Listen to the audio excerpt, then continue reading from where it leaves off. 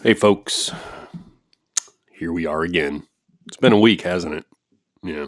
A lot of let's move on from what we've been talking about this last week, and let's have a little bit of fun. Oh, by the way, we're officially, this show, my show. Finally, we're officially over. People have I don't know, man. It's early. It's like 7:58 in the morning, and I got to hurry this up because I got to get people to school. Then I got to go to the gym, and then I got to go do the thing. And then I got the 1:00, and then I got the 2:30, and then I got to pick them up from the stuff. And then I got to be home at some point. So I feel like my day is already over. I'm already looking at it going, it's 7:58 in the morning. It's already over.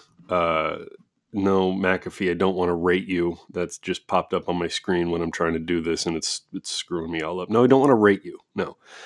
Isn't McAfee the guy that went nuts, right? He went crazy and is living in Mexico, or maybe he's in prison in Mexico, but didn't he make like $100 million and then not pay taxes, and because Wesley Snipes told him it was a good idea or something? I don't know. Pay your taxes. Pay your taxes. It's not, you don't have the constitutional right to not pay your taxes. Look at it this way. If you're paying high taxes, that means you're making a lot of money. Enjoy it. Just pay them. Be cool. Just pay them and forget about it. Okay? Pay your taxes. Anyway, people have been listening to the show over 1,000 times officially, and I'm very happy about that. Not every show that I've done in the past, which is none, has gotten over 1,000 listener things, downloads, listeners. Do you have the coronavirus? Does anybody have the coronavirus? I think I might, but I just don't have any symptoms yet. I think I have the coronavirus. I think it's possible. I think it's come my way because now people are popping up with not having traveled and are getting the coronavirus. There's a person in California who just has it, and nobody knows how they got it. They didn't leave. They didn't go on a boat. They didn't go on a plane. They don't live with people from Wuhan. They just got it. So now I think I got it. I think I have the coronavirus. What a drag. Hey, that person in Macedonia that's listening to the show, thanks. I appreciate it. All right, listen. We're going to have some fun for the rest of the week, all right? It was this week started out on it's a bummer. We got some people, we have some friends who are going through some stuff, and sucks. I really, let's everybody get better. I'm going to say one thing about Sean Lashkari. If you haven't listened to the Sean Lashkari episode, listen, because it's going to make you realize you gotta be in the moment. You gotta live today, all right? Because there may not be a tomorrow. Now, Sean's still here with us. I want to be clear. I think this guy is fucking Wolverine. Not having sex with Wolverine. That's not what I meant. I mean, I think he might be Wolverine. Here's why. If you listen to the show, you heard everything he went through. It's a lot. And he's still coming out of it. Super mutant healing factor? Maybe? I think so. Listen, go back and listen to Sean Lashkari. If you can, donate to his cause. Please. He's a good dude. All right. Who's on the show today? I know. It's my good pal, Ryan Miller. If you don't know Ryan Miller, he's a game designer. He's a comedian. He's taller than me. And I'm not okay with that, by the way. I'm really not. I don't like not being the tallest guy in the room, okay? I'm just going to be honest with you. I don't like it. If you see me and I'm not the tallest guy in the room, guess what? You know I'm going to be pissed, and you can come up to me and say, hey, man, you're angry, aren't you? Because you're not the tallest guy in the room. Yeah. I'm going to say, yeah. Yes, I am. I'm angry about it. Ryan's a big dude. Yeah, we talk about the stuff we did together, about wanting to work together again. He's a funny guy. And we throw Sean Kelly under the bus. You got to listen to find out what I mean. It's Ryan Miller on Brenzor's Day.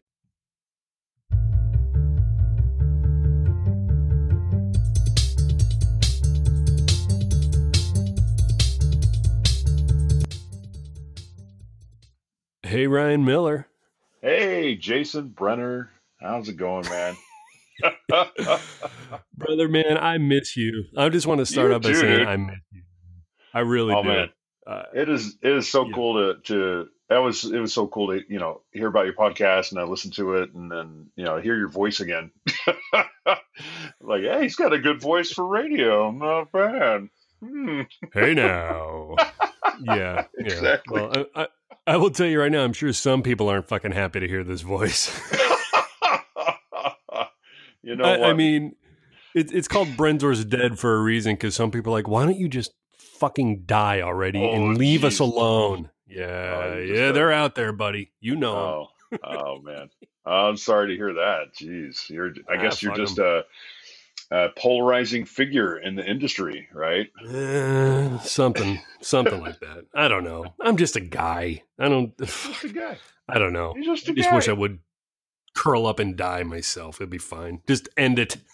You know what? I am not fine with this. My name is Ryan Miller, and I do not approve that message right there. No, seriously, man. I miss you, dude. I think Yeah. you're just one of those dudes that dudes. I got to stop saying dudes. Yeah, it's Um, California, man. I know. I Let's grew up in perpetuate the California. stereotype. I am in I grew up in California. I'm California. still. I say dude all the time. I say dude all the time, but I'd say it in the California sense. Like I don't think a lot of people from not from California understand that dude really is like an exclamatory. Usually, like you were just using Yeah, it now as like you're calling me a dude, but usually it just means like oh shit, like dude, yeah, dude. dude. Dude, what the fuck? Yeah, What did exactly. you do? Exactly. It's not any sort of like it's not a pronoun usually. It's just a oh shit. No, it's a somebody just hit my car expression. Yeah, dude. I know, dude. Fuck, Anyway, but you yeah, dude, I tell suck. you, it is. Yeah, I remember first meeting you at Gamma years and years ago because Steve Port. Yep. I was Steve Port at Legion Events, Legion Supplies. He and I had just started freelancing, and Steve and I knew each other because I was a Wizards R&D for a long time, and I had met Steve at a couple of events, and Steve's of course really cool dude and really Mm-hmm. fun to hang out with. And he's like, "Oh, you should meet my buddy Brenner over at Upper Deck." And I was like, "Oh, okay, cool." And then it was just one of those Why things, man. not? I was just telling my girlfriend the other day, I was like, Brenner's one of those people. Like, if we were in the same city, we'd just be getting beers all the time, right? It's just be like, We'd be hanging out, pal. There's yeah, no hell yeah, question. And oh yeah, clearly, Steve just wanted to introduce more tall people to be in the same room together. yes, That that's was right, his that's right. motivation. I Well, get it. It makes sense. that's how we can take over the industry is just sheer height, just sheer intimidation factor Hmm. of just because people are predisposed. I think because most of us had a father figure in our lives that was taller than us when we were little, so we people are just kind of predisposed to do what we tell them to do. Well, and also we're moving the entire industry to Asia so we can tower over everything like Jeez. skyscrapers. Saying. Oh Look, man, it's just like when you're over 6'4" and you're a tall guy. I mean, that's just yeah, how it is. I yeah. mean, don't everyone's going to be up in arms. Oh my God, you're so insensitive. Like, no, it's just that I'm fucking tall. And like I could reach the ceiling when I put my hand up, and that's what Oh man, happens. And I mean, you just I look at was that and you go, well, I used to one of my last jobs at Wizards when I was an R&D there was lead designer for Duel Masters, which is this very popular trading card game they do in I Japan, remember. Hmm. and it's still going strong over there, man. And I was over in Tokyo, which is I love Tokyo, man. It's so fun over there. I was over in Tokyo doing meetings, and it was me and my boss Charlie, and then my buddy James, who speaks Japanese. He's a Japanese American. He speaks, he grew up speaking Japanese, and then Shaba, who is from Japan but worked at Wizards for a long time, and I think now he's back in Japan. Anyway, the point is, those two spoke Japanese. Charlie and I did not. And so we'd have these long meetings where they were talking to the Koro Koro and Shigakukan people, the people that do the manga and the anime, and they were talking in Japanese. And this was like an 8 hour meeting. We're sitting in this room for all day, but for me and Charlie, it was mainly us just doing emails while we waited for them to have a question for us. And then Shaba or James would translate the question and we'd answer it. And then they would translate back to them. And then it was just back to that. So it was just the longest day ever. So at one point I just stand up and I grab the ceiling to stretch my back. Like I just kind of reach up, I think for people who are listening to this don't know, I'm 6'7". I've got a pretty high reach. So I grab the ceiling and I stretch my back. That was really good. And I noticed that the entire room has gone silent behind me. I turn around and all the Japanese partners are looking at me like, wow. And then of course we kind of laughed and that was the thing, but oh my gosh. Yeah. Well, I mean, look, that's the thing, dude. Well, you're one of these guys when you walk up. So typically, I hear like, oh, you're tall, blah, blah, blah, blah, blah. And I'm walking around and then I meet this guy, Ryan Miller, and I'm sitting down, in our booth and I'm just like got my head in my hands because I'm miserable. And I'm, it's the end of the day and you go through 11 meetings and you're like, just be done. Day. Yeah. And then this guy comes walking up and I'm like, well, okay, if I stand up, I'm now going to be the shortest person in this fucking place because this guy's 11 feet tall. And so, it was great. But we met, Peb. I'll tell you what, pal, we never looked back. That's right, man. That's right, dude. It was the beginning of a really fun friendship and business partnership, and it's been really fun knowing you and getting to work with you when I can, and was sad to see you go. I was sad to see you go at Ultra Pro. Upper Deck. Sorry. Oh, geez. Whatever. Same thing. It was sad to see you go because I was like, oh man, I can't work with him on stuff anymore. So, but well, but yeah. Yeah, they're doing. Yeah. How do you feel? How do you feel, Brenner? I mean, I've been asked that a lot, and I haven't said anything too scathing. I think. I mean, look, I've said some things, and I'm not going to back down from it. But the fact is, what I've said is true.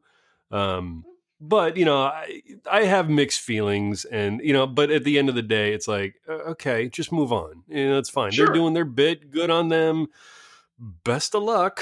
And not for nothing. Yeah, I mean, it was my choice to go, and whatever, you do it. We go forward. We move forward. Right. We can't live in the past. We move forward. Right. Definitely. And definitely the only thing that bothers me is I still get little nuggets of info every now and then, and I'm like, okay, apparently I'm not the only one that ain't over it.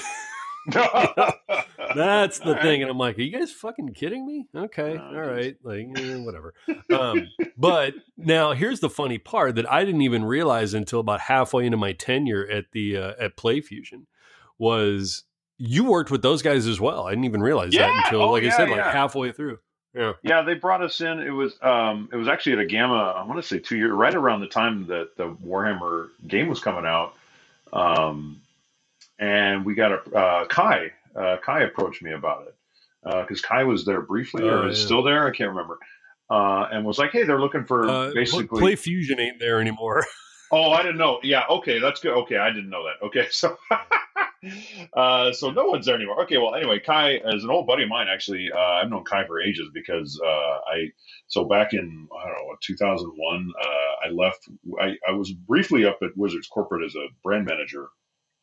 2001, and I left them to start a game company to make the Warhammer trading card game, the Warhammer CCG, 40K CCG rather, and that was my first gig as an actual paid game designer guy, and that's what I wanted to do. I mean, that's the whole reason I moved to Seattle was, I was in the Army. I was actually a prison guard in the Army, and because I was thinking about a career in law enforcement.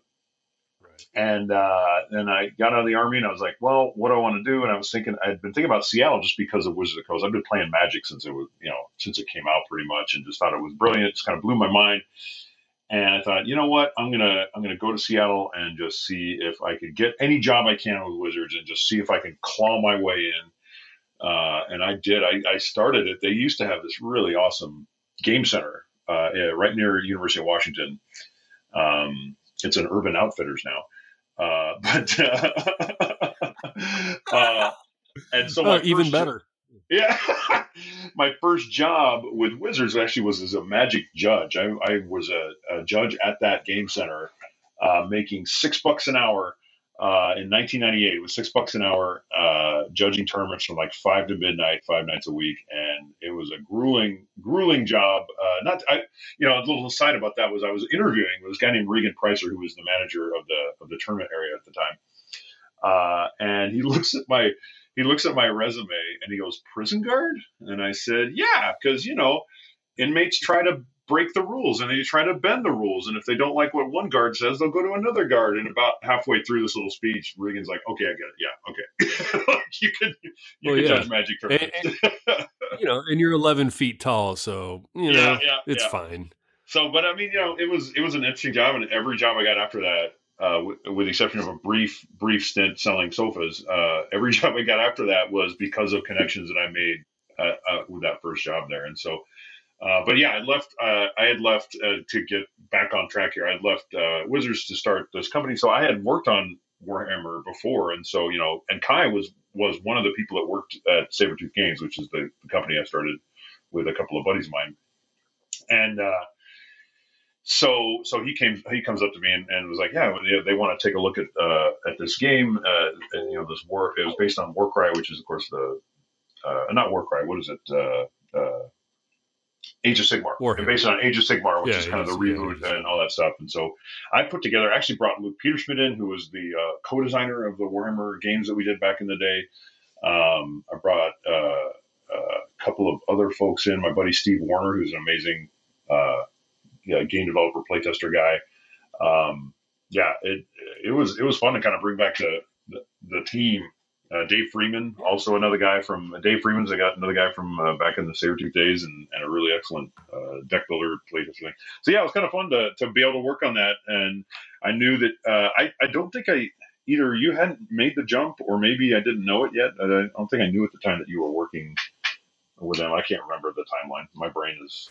Yeah. I don't know. Like when I came in, Kai was just coming on. He came on, I think, right after I came on. To be fair. Okay, so it must have been after that. Yeah. And then shortly after that, everything fucking blew up and imploded. It literally exploded and imploded at the exact same time. No, it's like you guys went supernova and like did some crazy black hole stuff, and like I never heard what happened. I just heard that they closed down the North American office, and I was like, no, Brenner, no. Dude, it was and I think I emailed you and said, hey, sorry to hear, and I said something like, hey, you're going to go to Gen Con or something like that, and I guess you were taking a well-deserved break from the industry at that point. So. Without question. Yeah. No, it was fine. I mean, it was just one of those things where I was like, well, and what are you going to do? It was and what are you going to do? But at the same time, I think you go ahead. No, I was saying, I think it was a risky call on your part, like that. Hey, let's change it up. But you were like the director of North American, like it was like a big deal. And PlayFusion, they had made a name for themselves with Lightbringers. Yeah, Lightseekers. Yeah. Lightseekers. I actually enjoyed Lightseekers better than Warhammer, but whatever. So I mean, I think like it was one of those things where every once in a while, in this industry, you get this opportunity, and you don't know, is it going to be a supernova? Is it going to be this whatever? But part of staying alive in this industry is kind of being able or being willing to take those kinds of risks, and they just don't always pay off. But right. I think like you playing too conservatively, you could end up on the sidelines or irrelevant or whatever. So I thought it was a risky, gutsy call that you made, and it sounded really exciting. And I was sad that it didn't pay off for you. Like I was sad that it didn't seem to, last very long. But what are you going to do? I mean, it was like 18 months, and you're like, okay. But at the same time, for me, what it did is it opened a couple of other doors that I didn't realize were even there, and so that's good news. At the same time, I mean, like, look. We have our own company now. I got this little bit that happens a couple times a week. Sure. So I'm not doing game publishing, and I'm not doing none of that. I mean, I'm staying as far away from that as I possibly can. Yeah, that's fair enough. There's a spot for it for everybody. I did it, and I want to be away from it. So we have a marketing firm Oh, that we're cool. running. It's a media corp. So whatever. It's fine. It ain't about me. It's about you. Anyhow, so what have you been up to then? Because we really haven't had a conversation probably since a Gen Con Yeah, where we, did a thing. think I so, don't man. know. So I know you've had a lot of shit going on in your life. So what's happening with you? Oh boy, yeah, it's been I've been freelancing now 7 years, I want to say, and just working with a lot of publishers. And yeah, it's been a wild ride. Mostly, a lot of what I do these days professionally is with Bondi. I've been working with Bondi on the Chrono Clash system, which is a really fun living. Well, I can't call it that. Ooh, sorry, no, don't come after me, Asmodee. It is a Don't call living it that. let me finish that sentence properly. It's the living embodiment of some work I've been doing in trading card games for a while.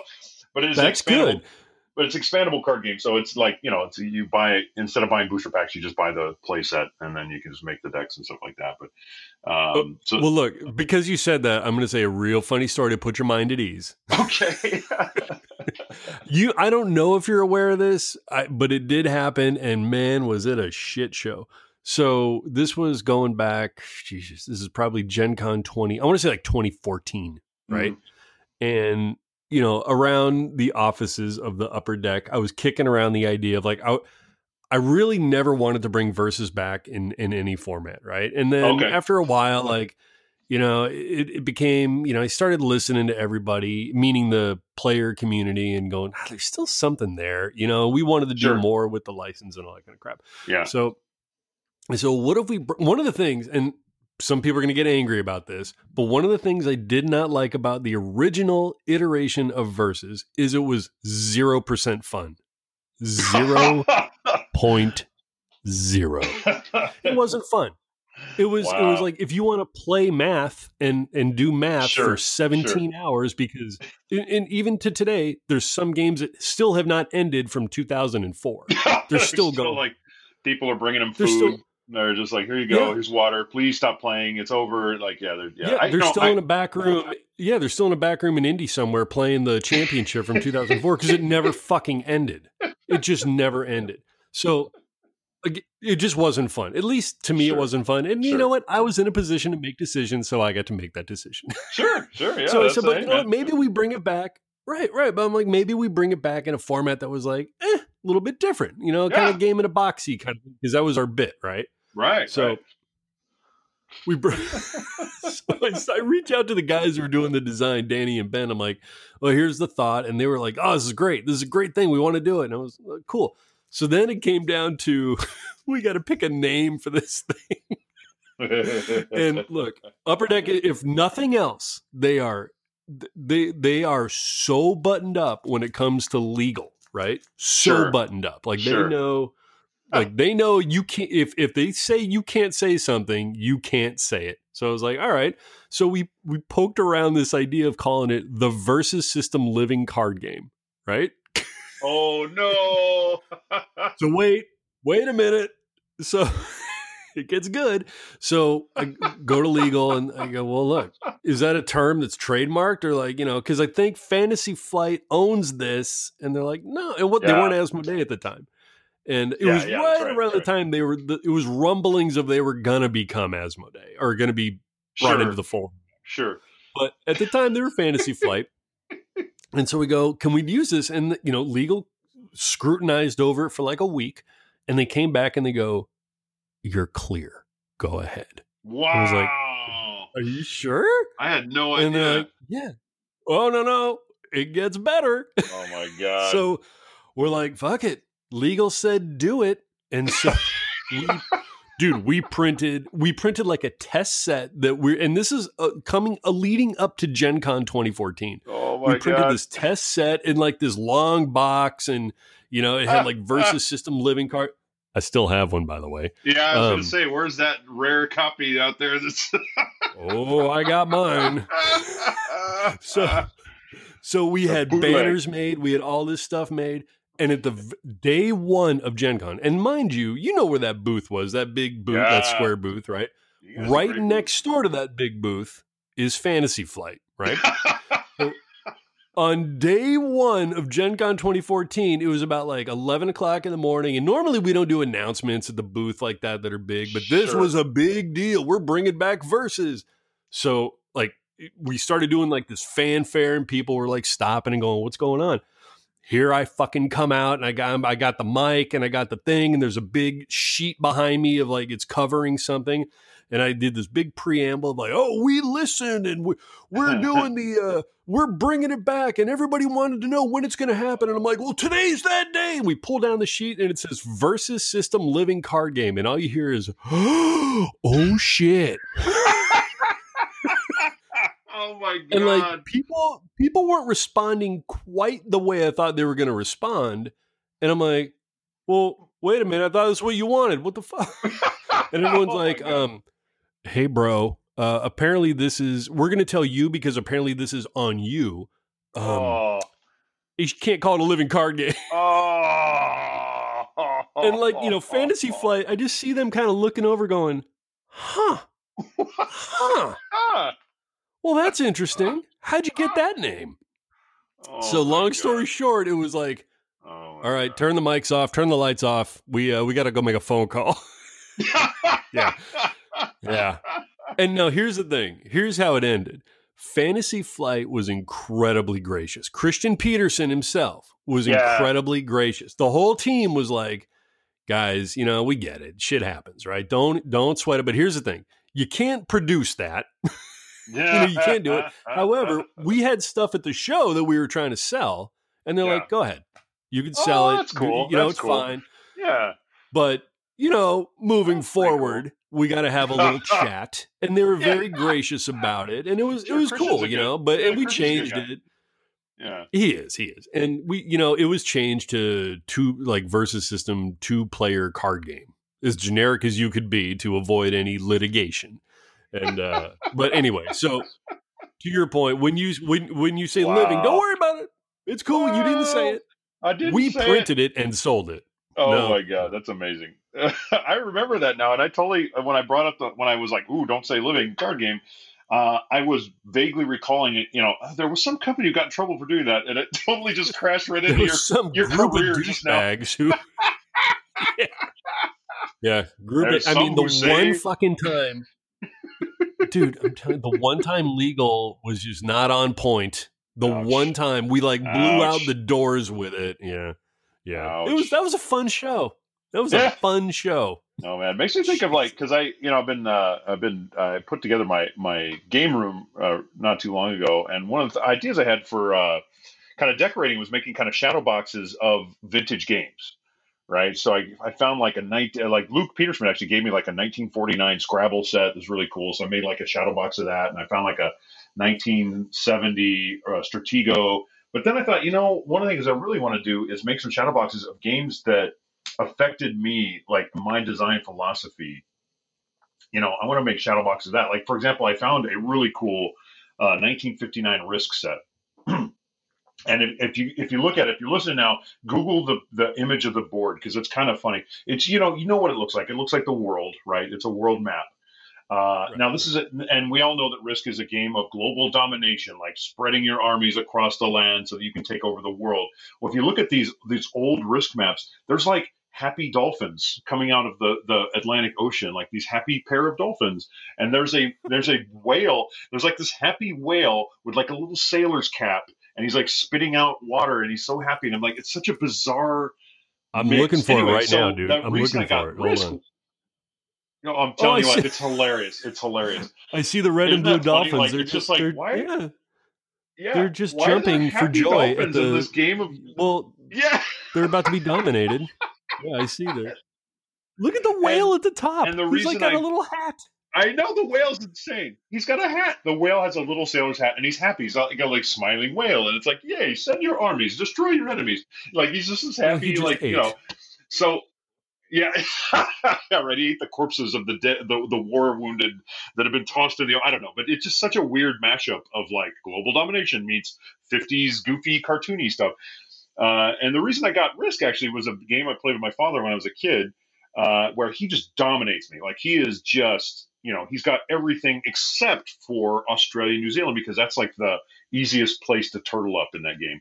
And so I'm like, Dad, let's stop playing. You've beat me. I cannot come back from this. And he is like, no, son, we have to finish what we started. Because, it was very important to him to teach a fatherly, this fatherly lesson of like finish, which is a fine lesson.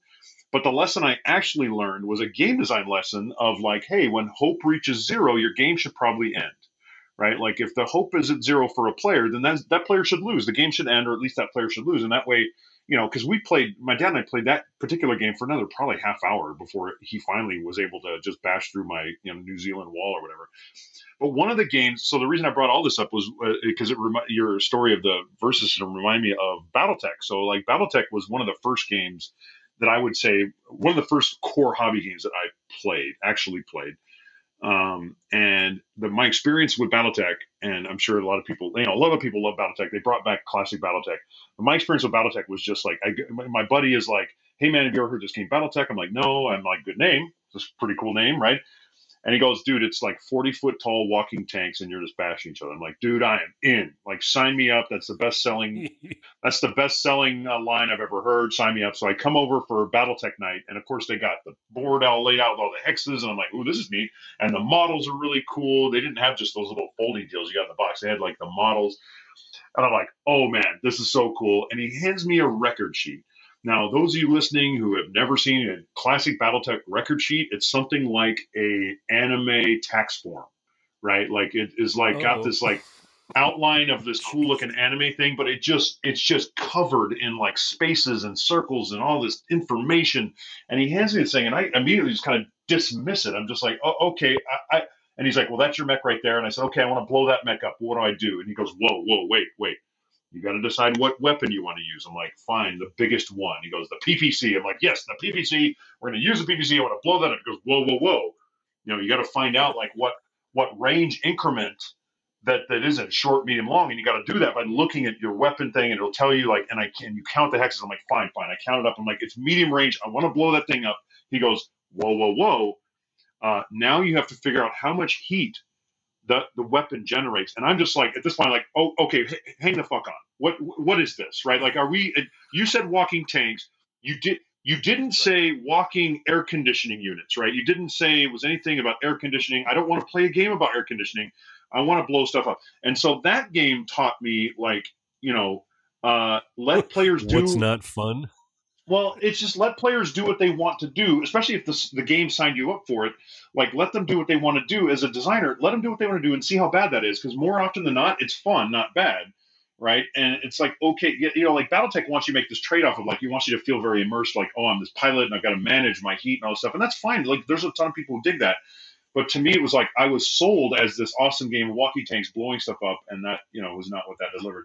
But the reason, dear listeners, I brought all this up had nothing to do with any of that. It was just that if you remember, the original BattleTech was called Battle Droids, and I do not remember that. You do not remember that? So it was originally called Battle Droids, and they were sued into oblivion by none other than Lucasfilm, right? Like Lucasfilm's like, whoa, you can't do that. They were like, whoa. You've got to check for. Legal is like no, droids. It's cool. You can call it Star Wars if you want. Yeah, I know, right? Star Wars droid battle. It's fine. No one can own droid. Who can own droid? No one owns droid.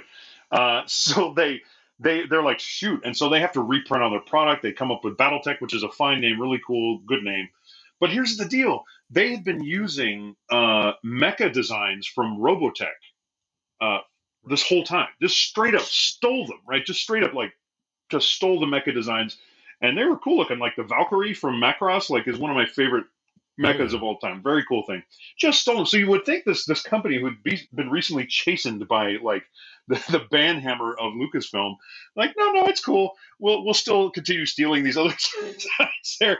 And they did it. And then of course Harmony Gold, which is the company that owned Robotech in America, was like, whoa, like you can't be using this stuff. And that's, of course, they had to change it. It just made me think of that, like, wow, you think the lawyers would be like, hey guys, we're going to steer clear of everything. We're just going to, but no, they're like, you're just going to make round wooden pieces and call it Robot Fighter game match.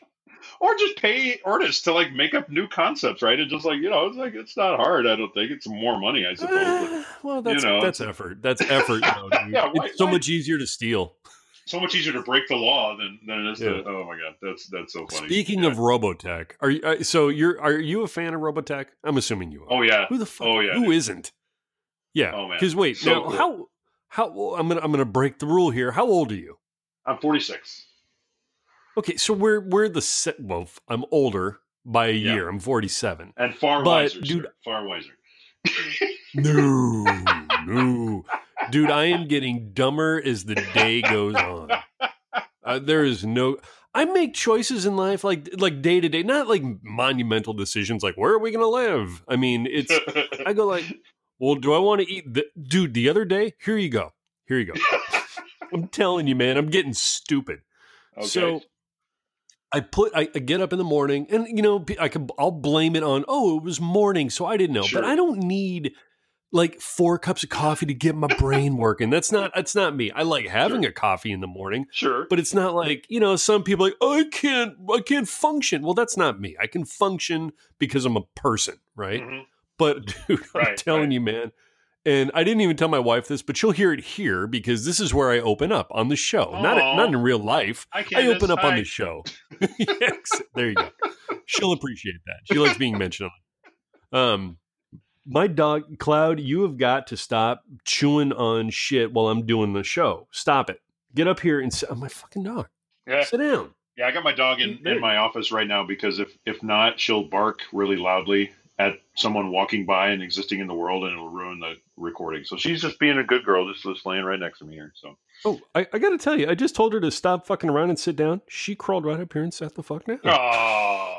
Well, goddamn. Oh yeah. Right. So you were the other morning. What'd you do in your? Assuming you didn't have caffeine brain. No. So here's what happened.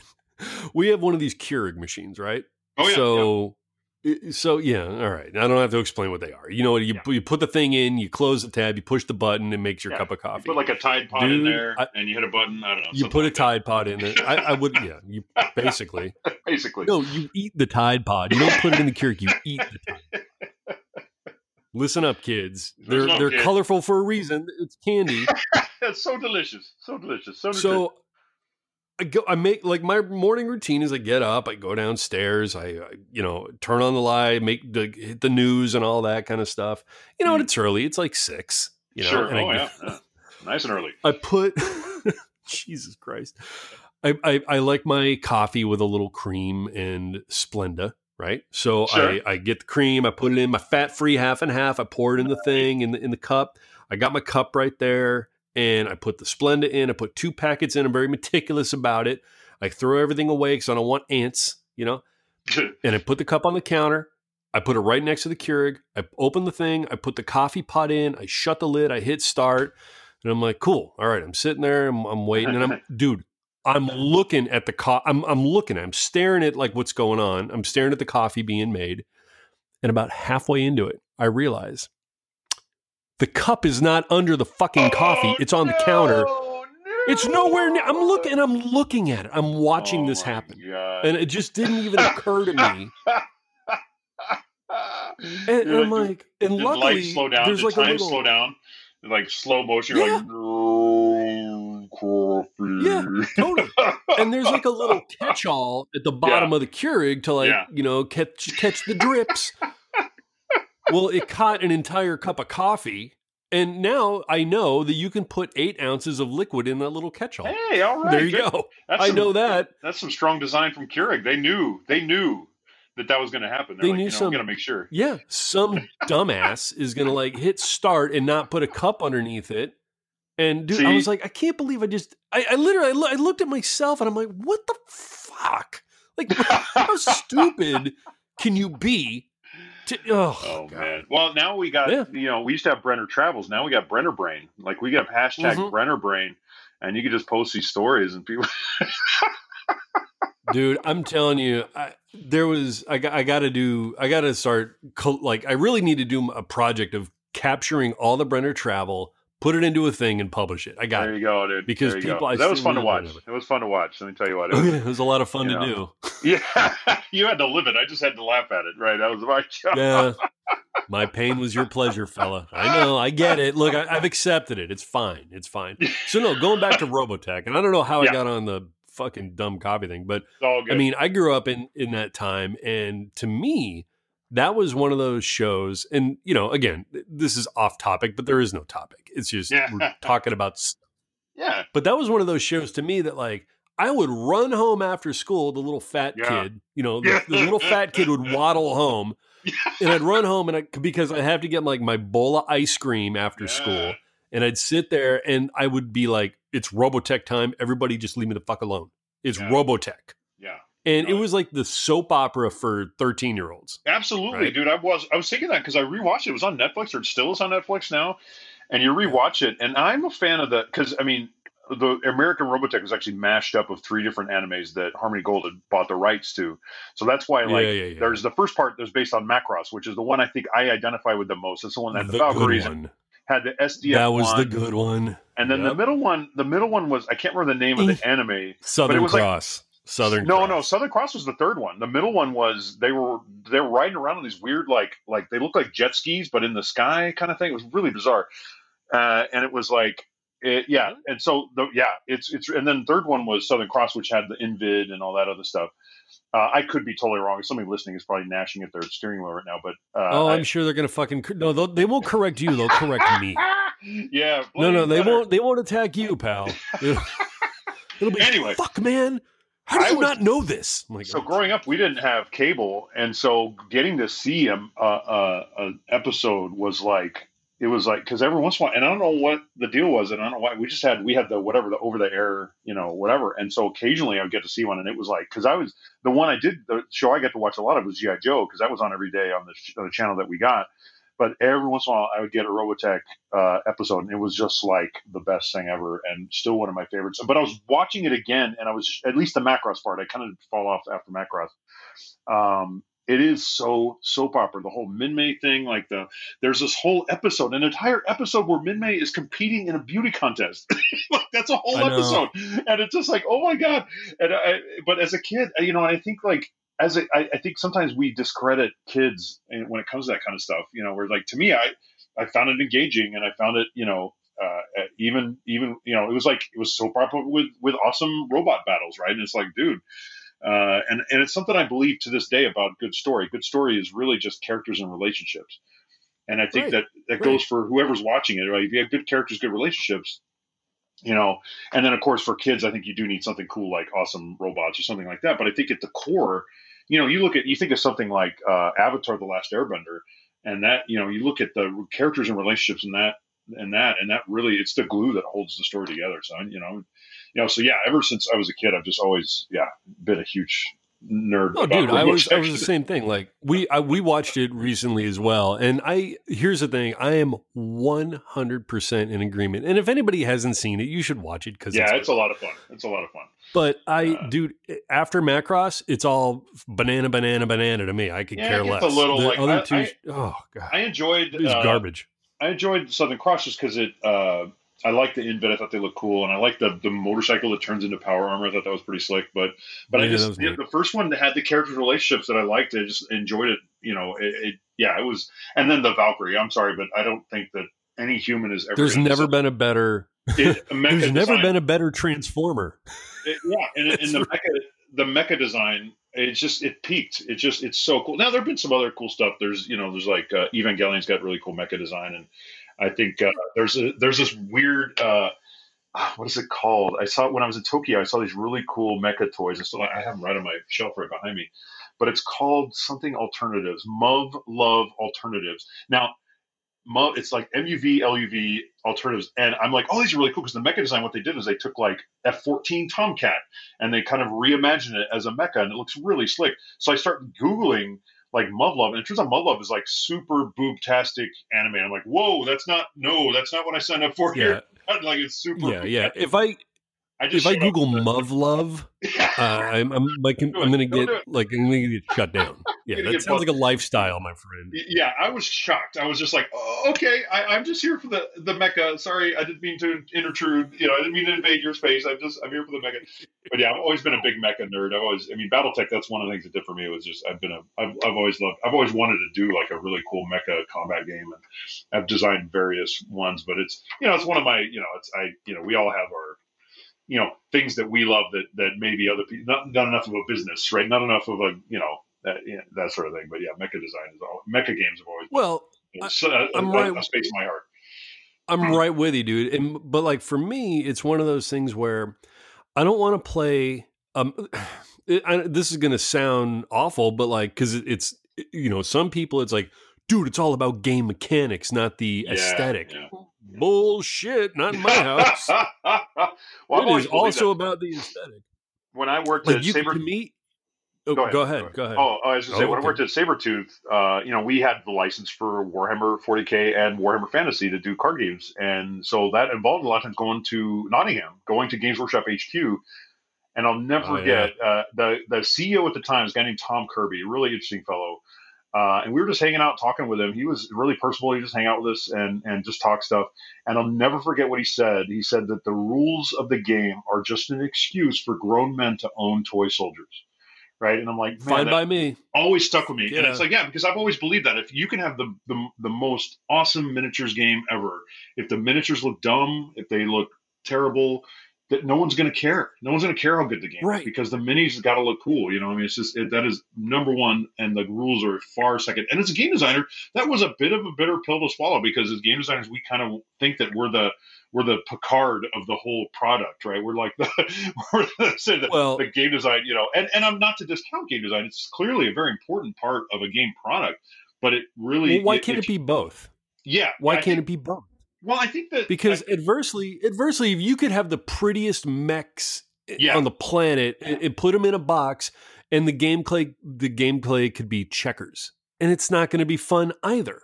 Yeah, so why can't it just better. be both? Like it'll sell better than the other, right? Like one, because people need shit to put on. People need things to put on their monitors, right? So, but I agree. But I think as a designers, we have to understand that we provide a facet of a product, of an experience, right? Like that, and it's an important facet. Don't get me wrong, but it is a facet. It is not, it needs to, I talk when I talk game design to other, designers or to like people that are learning about it.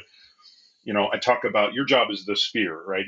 Like you want your game design to kind of be a sphere, and sometimes little bumps will peer out. And usually I say this in context of feedback from playtesters, because a playtester say like, "Hey, there's a bump here. All you have to do is hammer it in," and that might be true, but usually hammering it in will make 3 other bumps appear somewhere else, right?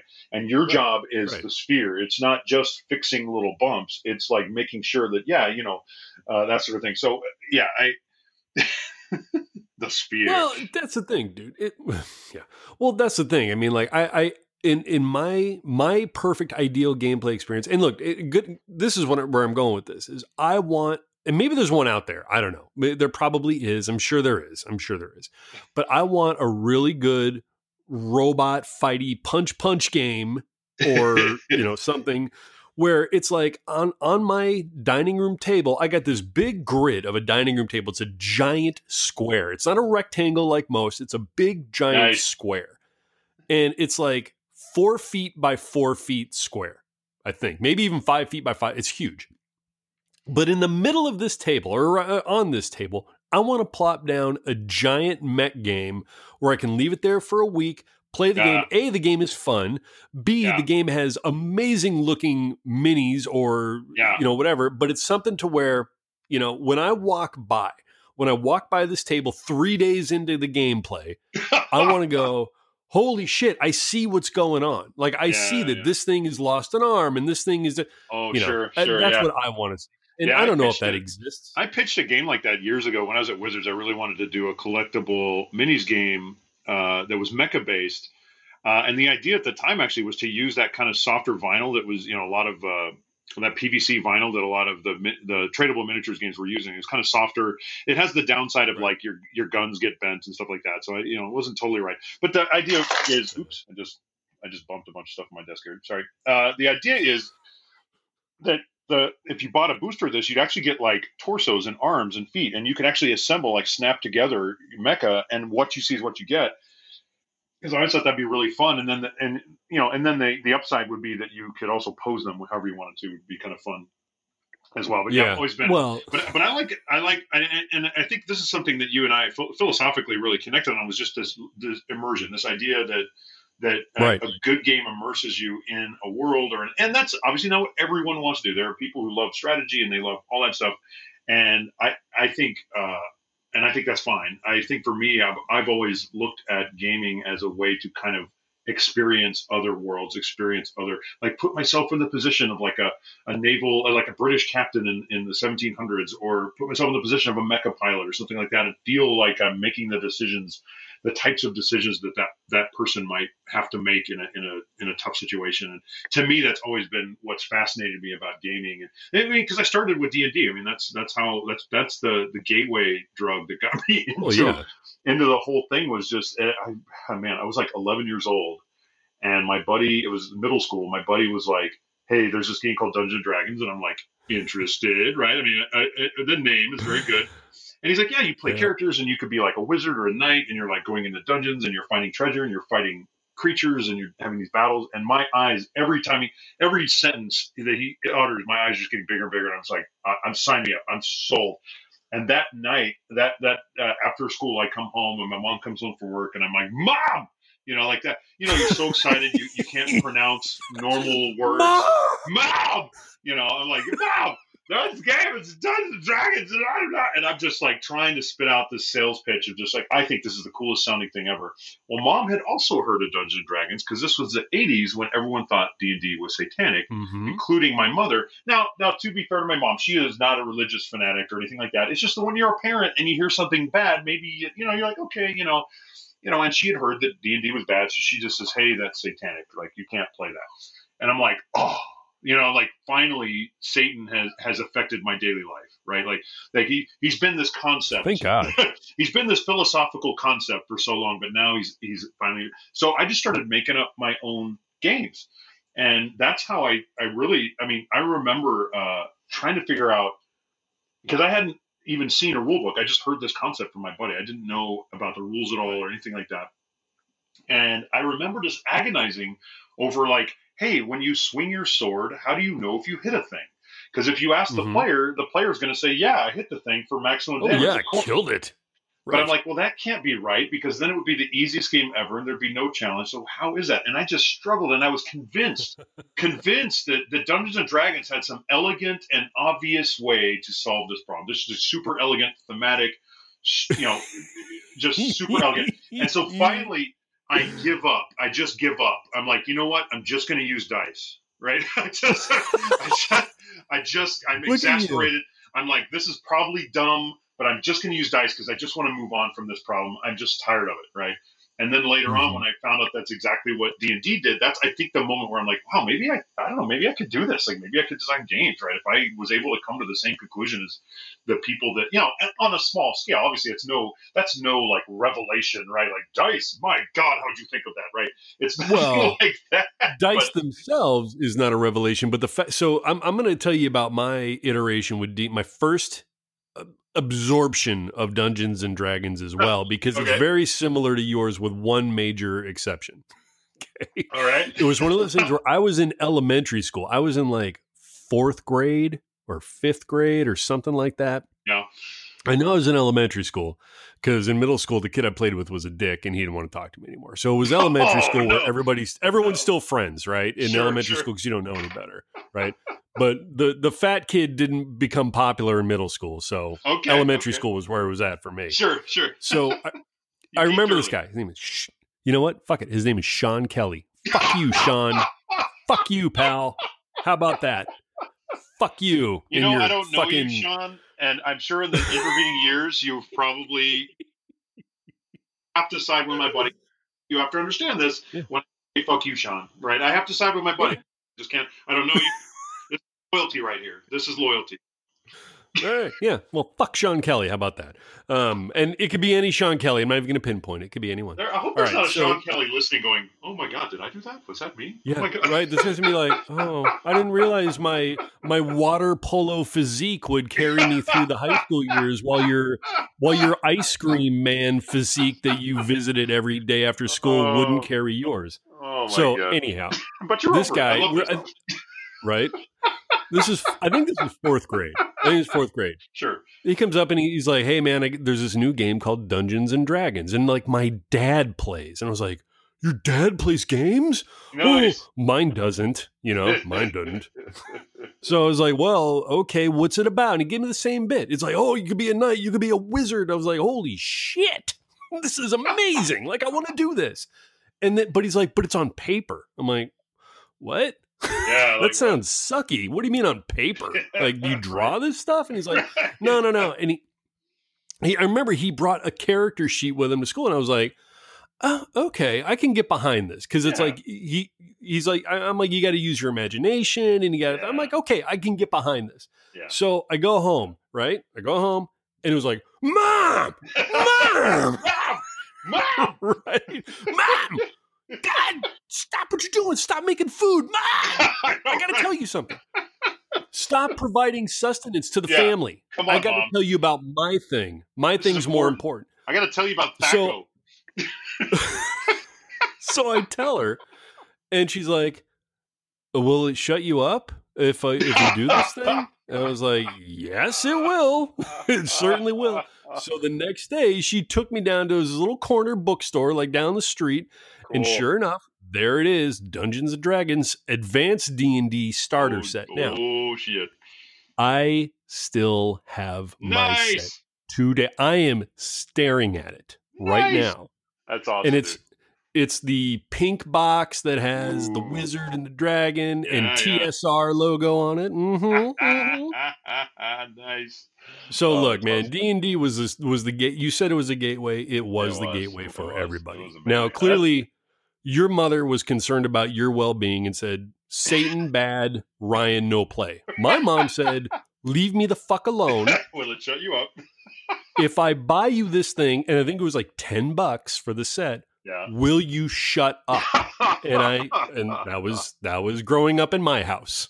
Yeah, to my mom's credit, like it wasn't that long after that where I was like we were kind of poor growing up, so I couldn't go buy a thing. But like the library actually had some of the rule books. Like it had like the Dungeon Master's Guide that had the idol and the adventures like climbing up to like steal the jewel eye of the idol kind of thing, and so I was able to and I gotta say, like, I owe a lot of my vocabulary to Gary Gygax, because I remember flipping through those books. I had the book, I had like the DMG or the Player's Handbook, and I had the dictionary right next to it, because there were so many times, and I'm like, I don't know what that word means. Because I don't know if you guys know this, but Gary Gygax could be quite verbose, even wordy, even loquacious at times. And fancy. And you had to look these things up, man. So yeah, it was a neat experience for me, and just figuring out how they figured stuff out. And then once I was able to actually read the rules and go, oh, they use dice too. How cool! And I remember one of my first games I ever designed wasn't long. It was right around this time, and I called it Dragon's Lair, and I had sketched it as this map, this dungeon map, out on a piece of graph paper. Graph paper at that time for me was like more precious than gold, right? I remember graph paper well. Man.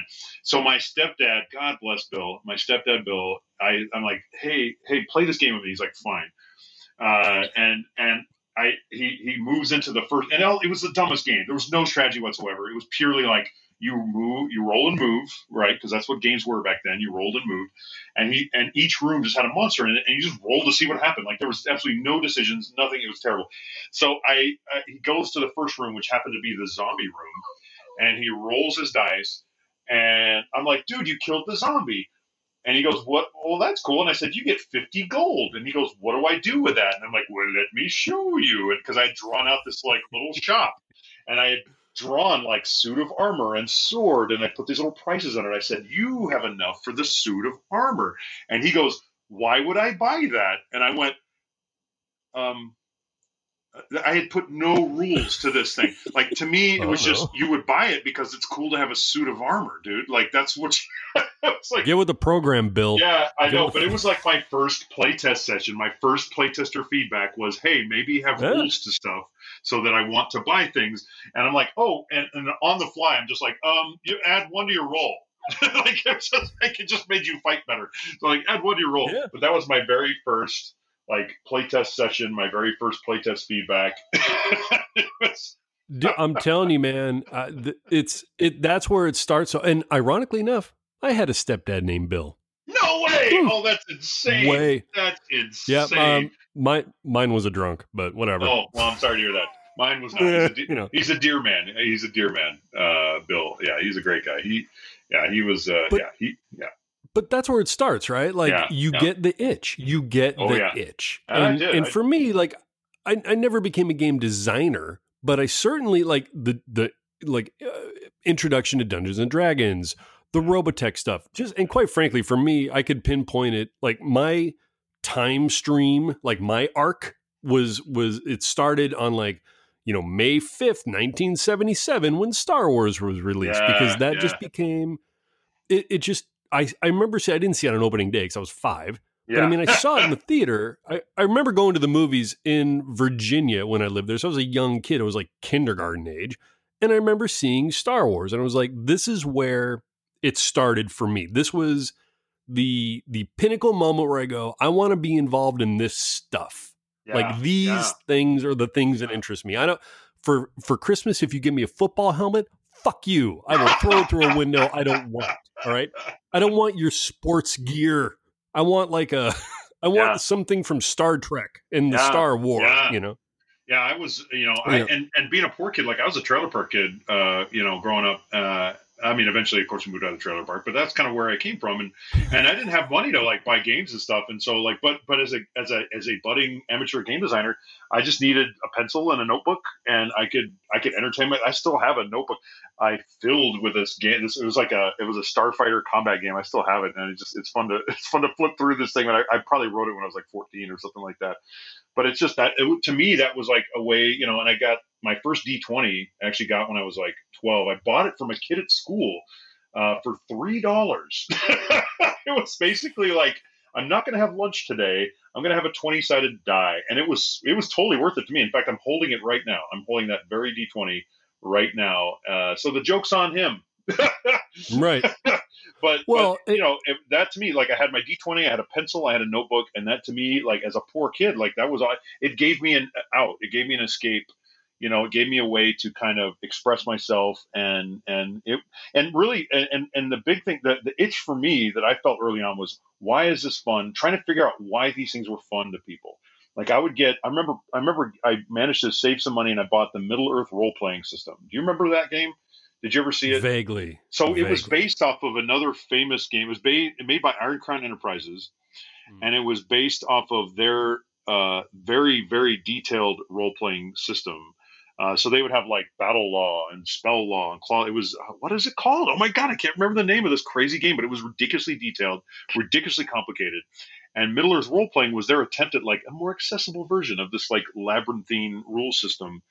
And somebody right now is going, dude, it's this name. It's so obvious. And I can't remember the name of it, but it was just like, they're not going to yell at you, Ryan. They're not going to yell at you. God, it's killing me. I'm going to look it up. Anyway. But I remember just agonizing over that game because I was trying to figure it out. First of all, figure out what it was doing. But I was also at the time trying to figure out why people enjoyed it. Like, what was so cool about all this, because all I was seeing was complexity. It was just super complicated. But what I really found out eventually was, but it does make you feel really immersed because, like, you feel like your strength actually had, like, this effect on, or, it made satisfying results happen. Right, it made some satisfying combat results. It made some satisfying game results. And so, as a game designer, I was like, well, is there a way I can get those without the cost of all this complexity too? Right. And so it was, to me, that passion of, like, what is fun? Why is fun? Why is this fun? When I was running the Duel Masters team at Wizards, or the R&D team anyway, I didn't run the Duel Masters team, just the R&D part of it. One of the things we do is every month or so, once a month, we would kind of look at competitors' games. And my challenge to my team was always like, okay, we know why this is. We could tear any game down. Like we could break anything down. Let's see why people like this. Tell me why people enjoy this, right? Because that's more important. Like anybody, everyone's a critic. Everyone, especially game designers, we can take a game and we can say, well, this is a weird decision or whatever. We can do all, especially at Wizards. That was kind of a big part of our job because of Magic. We had to play test and you had to break stuff down. You say, well, that's broken. That's with this, whatever.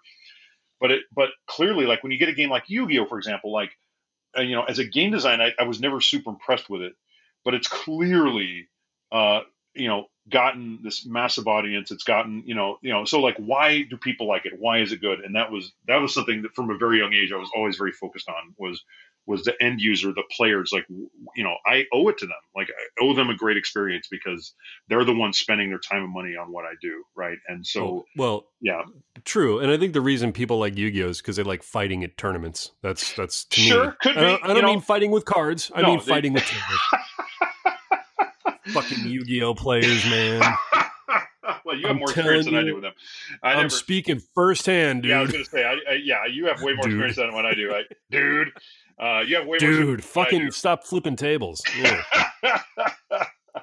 But that to me is a fun challenge, right? Because like, especially you take a popular game. There's games that are super popular that I just straight up don't like, but then you got to take it a step further. Okay, that's fine. You don't like it, but why do people like it? Because as a game designer, we're not making games for us.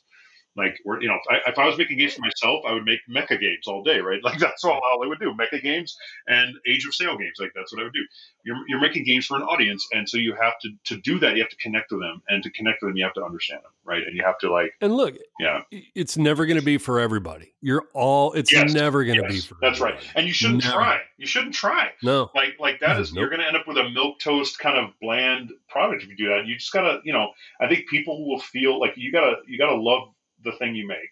You got to put love into it, and people will feel it if you do that. People will, when they get it on the other end of the production pipeline, they're going to pick up this thing and go, "Wow, someone loved this. Someone, like put a piece of their art into this." And I think that's, so that's what I've made a bunch of games. I've been fortunate enough to be able to publish a ton of games with a lot of fun publishers, and many of them have fallen short of what I would consider like, my best efforts, or, but you just gotta, I remember telling this to my old boss, Charlie Catino at Duel Masters at Wizards there. And I would say this a lot. I'd say we owe them the best experience we can give them. And he added this thing that was very important. He said, with the time and resources we're given. Like that, and that's a very, very important thing, right? That's very important. You only have so much time and resources to make these products. So it's like, you got to do the best you can with what you have. And that to me was a big moment. Like I still remember, because we'd have our weekly meetings, and I still remember sitting in his office when he said that. And it's really, and now when I speak of that concept of like, we own the best that we can, I always add, Charlie's appendix to it, right? Like that is a very important thing to think about. We have time, we have resources, and those both very limited. And we got to do the best we can. So. And every player that doesn't like your shit will be like, ugh. Well, that's just a cop out. Guaranteed. Yeah. Oh yeah. Guaranteed. It's fine. People. It's fine. I still love gamers. I've been in this industry 20 years. Still love gamers. I still love the sound of a big hall of gamers just geeking out and doing their thing. It's one of my favorite.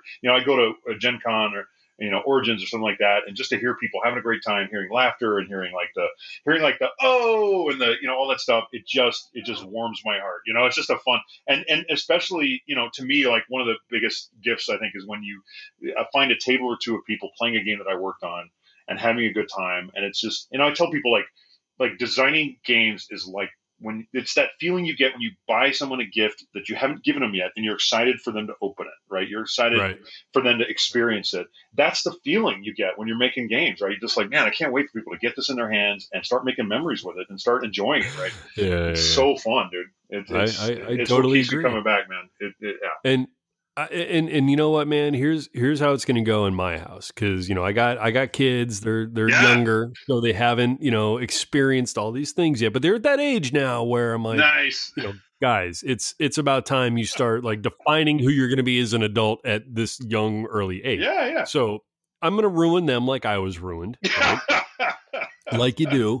So I've already pre-purchased all the D&D stuff required Nice. for them to and that's how it's going to start. I got the essentials kit, I got the starter kit, all the stuff that's on the shelf today. I didn't go back in the vault Sure. you know, go 3 rule sets ago. I'm just buying the stuff that's available now. All right. I mean, I'm just going to do it that way. I love that. I do that with my niece and nephews down in Bakersfield. So I'm from Bakersfield, California, and much of my family's still down there. And so when I go down to visit, I have like this mechanically watered down version of D&D that I play with them. We call it Enter the Stormlands because they wanted a really cool name. And one of my favorite role playing experiences of my career was playing with them one time where they were all entering. So my nephew Alistair, who gosh, how old is he now? I'm sorry, Alistair, if you hear this, but I can't. Or Vanessa, my sister. It is like 7. He's like 7 or 8 now. I want to say. Oh, okay. Man. I have a lot of nieces and nephews. Anyway, I start. The character creation is really simple. I just go, what kind of character do you want to be? And he's like, can I be a beast charmer? And I'm like, oh, okay, cool. Like he has, all right, that sounds good. He's like, this a Dr. Doolittle type character in this D&D world. I'm like, oh, that sounds awesome, dude. So anyway, much later in the adventure, they find the lair of the necromancer who had been experimenting on all these animals. So there's like these, and the animals start to coming back to life when the adventures come in. And there's this lion.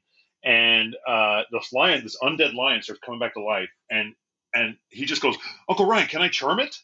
And I'm like, sure, buddy. I don't know, can you? I was like, it'll be tough. And I basically use the D20 system where it's like roll a D20, add your bonus, and try to beat a difficulty, right? Because then they do a little math, and they're like, And so I said, dude, it's going to be hard. You need a 17 or higher. Like it's going to be really hard, but yeah, you can try it. And sure enough, he rolls his dice, adds his numbers, and he gets like 18 or 19, and he is just. So he's like, can I write it into battle? I'm like, yes, sir, you can. Like, so he has to stop the session while he runs to the other room to tell his mother how excited he is that he's about to ride into battle on an undead lion. Like, he is just so happy right. He gets to do this. And it's those times, I tell you, that was one of my favorite. That was just one of my favorite. We need to bring in new blood, right? It's clear. Like all the old staunchy old farts like myself and now you. All right. Yeah, we don't it's not our thing, We need to bring in the new blood and it needs to continue on. So I'm fine with that. Yeah, totally. Well, look, man, I just got a note from Don Bluth Studios, and apparently they're listening. I don't know how they're listening live because I'm not live, but they're listening and they're going to sue you because of your Dragon's Lair game, pal. I know, right? Yeah. Sorry, man. Don Bluth Studios, I will pay you double all the money I made from that game. Tell you what, you can have all the profits I made, all the money I made. I will double it, write you a check right now, and then I'll double that check. $7 coming your way, Don Bluth. That's the funny part. Doubling zero equals zero. It's a. You know what? Well, look, man. What? Is there anything you want to plug here that we've been chatting for over an hour? Is there anything you got? I'm in that weird phase. I've got a game coming out at Gen Con with Upper Deck that they haven't announced yet. It's a game that it was your idea. I showed you a game. I showed you a game that's based on a pharaoh's tomb, and you said this could be a such and such game, and I'm like, oh my god! I know what you're talking about. And so I wish I could talk about it, but that is coming out at Gen Con, and I'm super jazzed about it. And then I've got another game again I can't talk about coming out in October that I'm also very excited about. That's the life of being a game professional. There's all this stuff like, well, I can't really talk about that. It's all this stuff that I can't tell you about. Can't tell you about, but I'm super jazzed about. But yeah, I have Ryan Miller Games is my website, and that's usually where I post new stuff. You can see kind of what I've been up to. Ryan Miller Games on Facebook is also a thing that I occasionally post to, but yeah, dude. But hey, man, thanks for it was just super fun to be able to catch up with you and chat with you again, and man, I miss you, bro. I'd love to hang out with you more. Dude. No, you know what? I couldn't agree more, man. And we will cross paths again. Oh, yeah. And you know what? Here's the thing. I had a whole list of shit to get to on Ryan Miller, right?